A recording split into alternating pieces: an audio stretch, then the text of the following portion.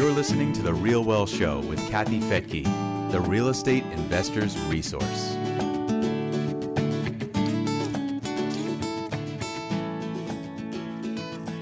With the high cost of recent wildfires, storms, and flooding, insurance companies have been dropping customers in those high-risk areas. What can you do if you can't get covered, or if you are covered, how can you make sure you're going to get your payout when you need it? I'm Kathy Fettke, and welcome to The Real Well Show. Our guest today, Amy Bach, has been a professional insurance consumer advocate since 1985 and an attorney since 1989. She co-founded United Policyholders in 1991 and serves as the organization's executive director and primary spokesperson. And she's here with us today on The Real Well Show. Welcome back, Amy. Great to have you here. It's a pleasure to be with you, Kathy. Thank you. Insurance is a huge issue these days, both for real estate investors and homeowners in general. We know that it's getting harder and harder to get insurance and to get fully covered. So are you seeing any relief coming for homeowners or investors looking to be covered? Well, we hear rumors, I had heard that one of the insurers was getting ready to jump back in, but they didn't want to make a formal announcement because there's been so little new options that they were afraid they would get slammed with applications. I've gotten a few solicitations from an Allstate agent in LA who told me that he was going to break off and represent a new sort of an Allstate subsidiary. But I haven't seen anything concrete come across my desk. So the news is still coming in bad. Just this week, Kemper, announced that they were pulling out, and that it's small, a couple of small companies, but still. So not yet. No, not yet. So really where we are is just helping people deal with the way things are right now. Okay, so is it across the board, across the nation, that it's hard to get insurance, or just in certain areas like fire-prone California or Florida with the hurricanes? So the areas that are struggling the most are the wildland and urban interface areas in California and suburban areas in California, practically all the coastal areas in Florida, coastal areas in Louisiana, mountain areas in Colorado where there have been wildfires. But we are hearing from people in lots of other states, Minnesota, New York, Oregon, that there are fewer options and that prices are higher. I think home insurance and business insurance premiums are up across the board, all across the country. And as long as we continue to see storms, that's probably not going to subside. I think that it's just as much tied to inflation and to technology as it is to climate change and severe weather events. Oh, what do you mean by that? I mean, obviously inflation, prices going up, but right. Are there costs going up, or the cost to rebuild is going up? And it's the costs of repairing damaged cars, repairing damaged homes, repairing damaged buildings, material costs, labor costs are all up and have been since, COVID supply chain interruption started to be a thing. And I think, we haven't really quite been able to, we've got some movement in the financial markets that's positive. But then technology, back in sort of for since insurance was a thing, insurers have relied on a lot of sort of basic tools, an application that the consumer fills out, and their credit score and historical information about their property and that sort of thing. And that's a lot of how insurance companies decided who they would sell to and who they wouldn't. And then, of course, their actuaries decide how much they should price it at. But then we started getting drone imagery and AI and predictive algorithms for risk. And insurers started to rely less on the human evaluation of other humans of, somebody walks in the door to your insurance agency and you evaluate whether or not, they're a good risk. Like that's completely out the door now. And it's very much more mechanical, right? So what is this applicant's risk score? And then when you apply this algorithm, what does it tell you about the likelihood that they would file a claim? And then the drone imagery. Oh my God, look at their wood pile next to their propane tank, right? So all those things combined have made insurers see risk in a different way than they had, and they don't like what they see. So an insurance company can just drop people.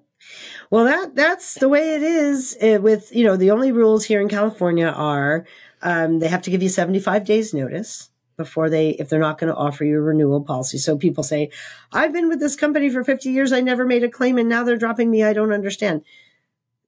That's their right, as long as they give you the notice and they're not discriminating against you on the basis of your skin color or, ethnicity, right? As long as it's in keeping with their own internal guidelines, it's at their option. And, my organization went into the legislature some years back to try to change that, to make it a little harder for insurers to drop customers. And the pushback we got was so intense that that's kind of, it really was eye-opening for me, right? That there's not a lot of will in there's not a lot of will in Sacramento. In fact, now, and there's even less will to try to make insurers do things they don't want to do. And there ever has been, because there's a fear, right? A lot of the lawmakers are afraid. They don't want to make a bad situation worse. And so things stand right now, insurers are pretty much free to pick and choose, who they want to insure and don't want to insure. So how does the public sector offer insurance? I don't think it actually is the public sector, but let's take the California Fair Plan. How does that work? Are they still working with the private insurance companies, or is it publicly funded? No, it's all private insurance companies. So we don't have a taxpayer funded or a taxpayer funded insurer of last resort. We have an insurer funded insurer of last resort. So the California Fair Plan, which is very, very important more than ever today, is made up of, it's actually an association. It's not an insurance company. It's an association made up of insurance companies. And to correct myself earlier, there is actually some law in California that forces insurance companies to take risks they otherwise would not want. And that's the Fair Plan. That is, if you want to do business in this state and you're admitted, which is a fully regulated, licensed type of insurance company, you have to participate in the Fair Plan. So you have to contribute your resources to the Fair Plan in proportion to your market share in the voluntary market. So for if you're State Farm and you have a fifth of the market, which is what they have, right? They insure out of every 5 homes in California. They also have a 20% responsibility with regard to the Fair Plan's liability. So we have this situation where it is important that we try to keep insurance companies happy here. They've been saying they're not happy, but we do have to be building a public alternative because I don't see, as I say, I don't see the genie going back in the bottle. Like once insurance companies have started using these tools, predictive analytics, algorithms, drone imagery, and scores, they're not going to stop. And those indices are always going to make us, California property owners, look risky. And so I think, we have to be prepared to come up with an alternative so that people can have a safety net. And it doesn't necessarily have to be a government program. It has to be government sponsored because, the way things are looking right now is the private insurers are saying, we just don't like the bet as much as we used to. So, And does Florida also have a similar type plan? oh my gosh, Florida has a different plan. Okay. Florida, the Republicans have a supermajority in Florida. And there's it feels like when you watch, what the legislature has been doing and what the insurance regulator has been doing is they're diehard believers in free market competition. And, and I think there's this conviction that they do have a state-run program, but I think there's this conviction that government should never be the solution, right? It should always be private industry. So they're, so they're basically looking the other way and letting some really questionable insurance companies do business in that state because of this philosophy that, that government should never try to not too many regulations. Yeah. So when you say questionable, does that mean they're not going to pay out, or what does that mean? That means that you're paying for nothing. that means that they're, the quality of their products are not what they should be, and the quality of their claim handling is not what it should be. But more importantly, their financial capacity, their solvency, and that they. A number of these companies, they look at it as an opportunity to collect premium, but it's not just about that, right? I mean, it's got to get something for your money. Exactly. Yeah. Okay. So with that, we have a lot of listeners who do own property in Florida. We also do. What should we be looking for in those policies to hopefully pick the best company?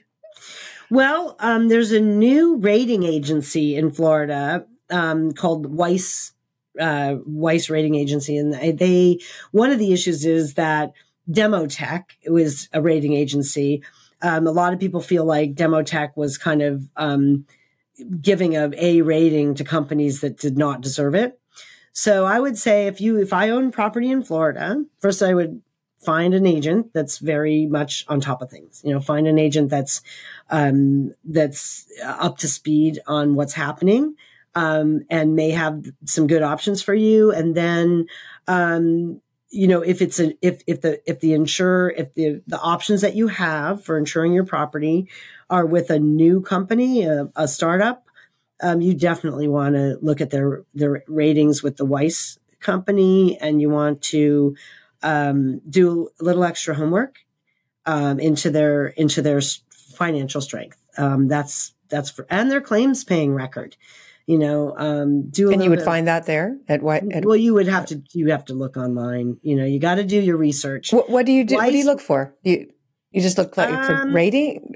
Look at customer reviews. Reviews. Look at Yelp. Look at customer reviews. Better Business Bureau.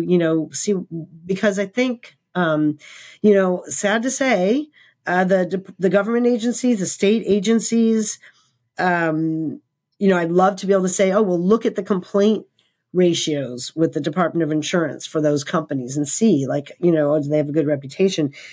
But I don't think that those indicators are going to be accurate or up to date. So I'd say, your good old fashioned internet research, but also people are carrying very high deductibles, which is that's what you have to do these days. But then, ideally have a rainy day fund that you've got to cover the amount of your deductible. And then just know that finding that savvy agent now is the most important thing, because there are options, but a lot of the options are not advertising retail. They're going through the channels of agents with whom they have a good relationship with, insurance agents, brokers that the insurers feel are going to bring them good customers who are prudent and who are less likely to suffer losses. I mean, not that being prudent has anything to do with a hurricane, damaging your house, but also if you have property in Florida, you got to be investing in mitigation. You've got to have roof tie downs, as at a very minimum, and hurricane shutters, and you've got to take some steps to prevent your home from being damaged in a high wind or water event. Because the insurance companies would also be looking at that to see if you protected yourself. Well, that will definitely help you qualify for preferred pricing, but it'll also mean that your home is less likely to be damaged, mm-hmm. and there'll be less reason for you to file a claim. Mm-hmm. And that's the main reason. I mean, that's one of the things I've been saying lately is we bought a new duplex in Florida, brand new, and the insurance is actually really low. So I'm assuming that's because it was really built to modern hurricane standards. That's great.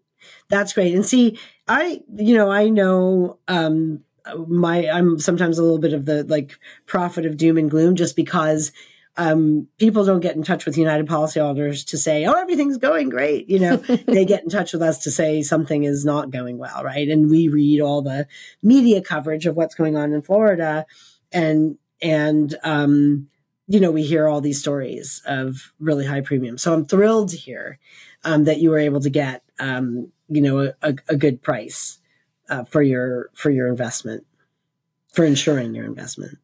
So what should you do in general? What should you be looking for in your policy to make sure that you will be covered?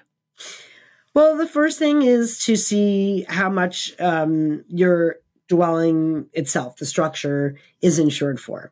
So, what we often tell people to do is you take the square footage of the home, living space, and then you divide the policy limit for the structure by that to see how much per square foot of living space your insurance policy would generate to pay for repairs or replacement. So is it 200 a square foot? Is it 300? Is it 400?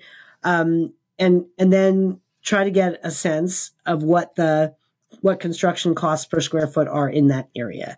Again, internet research, talking to a builder in that area. Most parts of the country, it's going to be somewhere between $250 and $500 a square foot, just depending on where you are. Right? It used to be closer to 180, but over the years, it's crept up above 200 a square foot for sure. In almost everywhere you go. I mean, tract homes in Iowa is another story, right? So focus on making sure your dwelling is properly insured. Then find out what the internal limits might be. And by that, I mean, is there a cap on what the policy will cover for mold damage? Is there a cap on what the policy will cover for water? Those are some of the common places where insurers have really tightened up what's covered and how much. And then what's the deductible? And in Florida, you could have up to 3 separate deductibles. So you could have a deductible for that would apply to a fire or a theft. Then you could have another one that would apply to wind. And then you can have a third that would apply to your roof. So knowing what the deductible is helpful. Knowing what what there may be caps. And then the third part is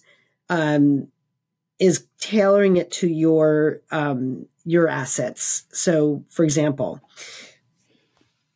let's say you have really great art, a really nice art collection. Most standard property policies will say the most it pays is $2,500 total for art, unless you schedule, right? You get a rider, you list the pieces and with some appraised value, and then you pay extra for that. Same thing goes with business and equipment. These days, a lot of people working out of their home, they've got their computers, their printers. Most policies, again, standard, are going to say the most we pay for business equipment in a home is $2,500 or something like that. Same thing, or $1,000. So, if you've got special stuff, or you've got extensive business equipment, those are some of the things that you want to make sure that you've customized your policy to cover.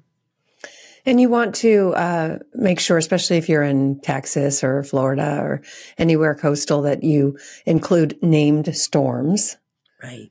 Because we had one group. We haven't had too many issues with insurance or really any damages, but we had one couple call after the big hurricane in Texas and in Houston, but they didn't get covered for the named storm, and they had the flooding and didn't get any payout for that. So that's important too. Yeah. Yeah. I mean, you brought up a very good point. If there's any chance that your property could flood from a storm surge or from a really heavy rainfall, then you want to look into getting a quote to get flood insurance or a rider on your policy, because again, those are flood insurance standard home policies have excluded flood damage since the 60s. So you got to buy that separate if you want that. So I had you on after the Malibu fires because we were right in the middle of all of that, although our home was fine, shockingly. But a lot of people in Malibu still haven't been able to rebuild, mostly older couples who just didn't really understand, like you said, the cost to rebuild, and weren't adequately covered. We are, of course, seeing that with the Maui fires. What's the update there? And I think the last I heard, some people weren't insured at all. Yeah. So, United Policyholders is on Maui working. We sent teams of folks we have a lot of volunteers who been there, done that, lost a home in a wildfire in California or Colorado. And we were able to fly them out there for the first couple of months. And yeah, some of the statistics are pretty sad about, I think 40%. Homes are not insured at all. Oh, terrible. Wow. Right. And so that's a biggie. And that's, then you have FEMA there. But it's really tough because, the max grant you can get from FEMA is something like, 42,000, which means, that that's not going to put. You're not rebuilding in Hawaii for right. So I think there's going to be there's certainly, the good news, there's a lot of heart and soul going to help people. There's a lot of philanthropic resources. Oprah's over there, and there's quite a few like big tech guys that live there. And I think there's just a tremendous amount of grassroots support for the community and the impacted households. So I have some optimism for the recovery, but I think it's going to take a while, and I think we'll be seeing some innovation with resilient tiny homes, kind of thing, where we'll be seeing some innovative design concepts, very cost effective, not traditional, wood frame construction. I think we'll be seeing probably some pretty modern looking places go up there. Just because that's going to be the only option for a lot of the impacted households. What are some things you're seeing that people also didn't get covered for, or if they did have insurance, they didn't have the right policy? I mean, for the temporary rent, for example, you get your bucket for your home, your bucket of benefits for rebuilding, and then you have your bucket for debris removal, which I'm not as worried about. I think there's a coordinated program the county is doing that I think will be affordable for people. So what we worry about people not having enough to rebuild, but then we worry about them running out of the temporary rent benefits that covers their living expenses while they've lost the use of their home. And here in California, before we started seeing the mega fires, it was common for people just to have 12 months of that benefit, right? You have the insurance company will cover your rent for a year. And I guess a lot of people were able to move back in after a year, although I haven't seen much of that. Then we had to fight to stretch that and say, okay, no, insurance policies in California have to provide at least 2 years, and then it became 3. So we actually have a law in California that says that your insurance has to cover your temporary rent for up to 3 years after a wildfire. Well, they don't have that law in Hawaii. And so a lot of people there come next August are going to be, not getting any additional help from their insurance to pay for their rent. So that's going to be, that'll be a fight. But the commissioner over there has already put out a directive saying to insurance companies, given the sadness and the magnitude of the loss, I'm calling upon you as good businesses to extend people's temporary rent benefits past the 1 year all the way to 3 years. So he's asked for that. That doesn't mean insurers are obligated, but he has asked them to do that. Well, let's hope they do the right thing.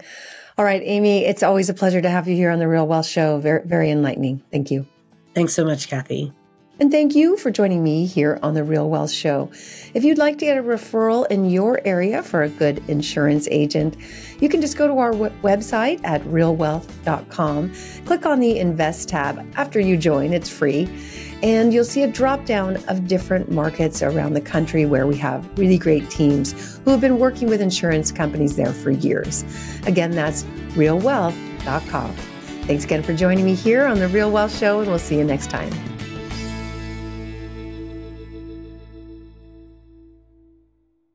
The views and opinions expressed in this podcast are provided for informational purposes only and should not be construed as an offer to buy or sell any securities or to make or consider any investment or course of action. For more information, go to realwealthshow.com.